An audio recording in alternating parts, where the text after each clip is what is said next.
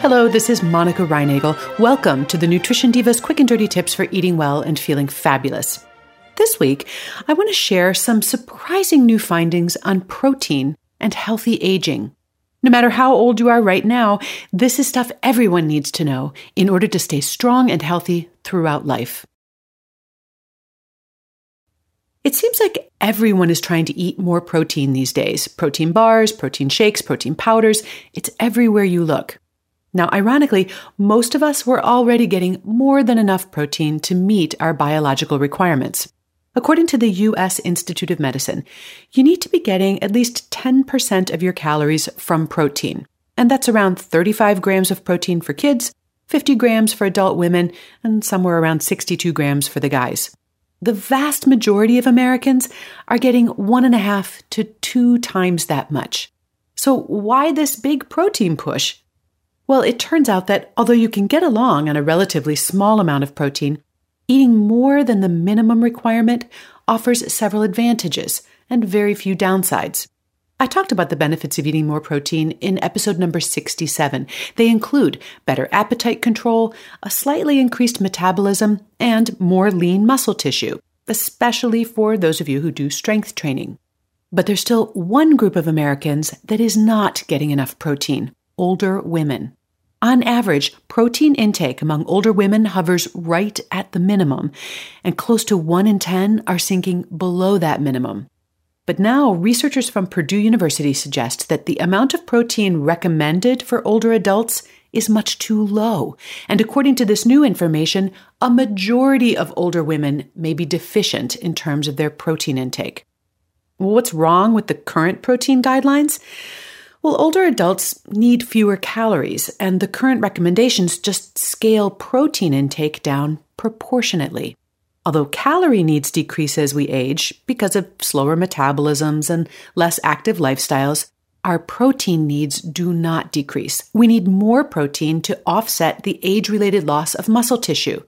Losing muscle mass as we get older is a big deal because when we lose muscle mass, we tend to lose bone mass as well, initiating a whole downward spiral of increased frailty and diminished function.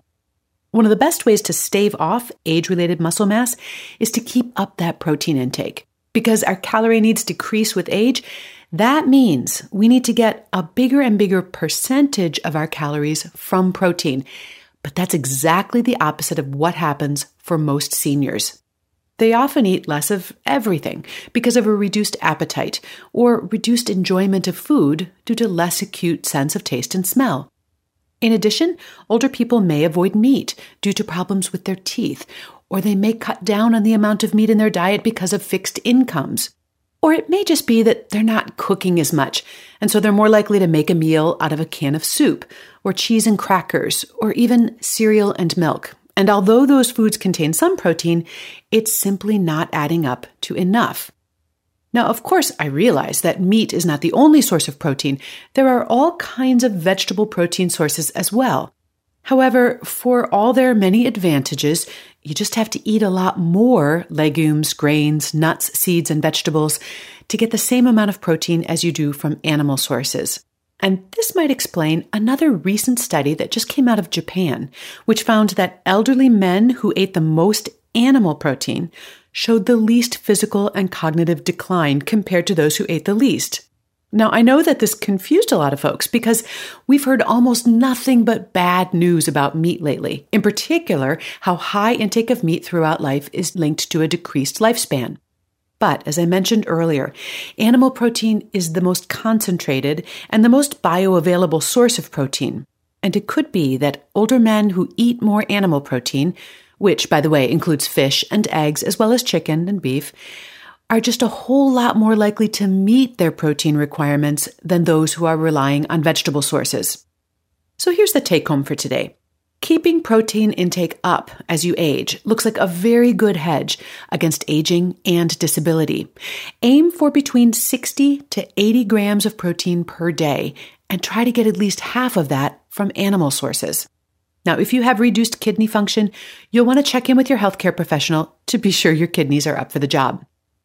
Just to make your life a little easier, I've put together a protein cheat sheet with the amount of protein in many common plant and animal foods. And you'll find a link to that, as well as links to the research I reviewed today in the show notes at nutritiondiva.quickanddirtytips.com. Today's show is episode number 280.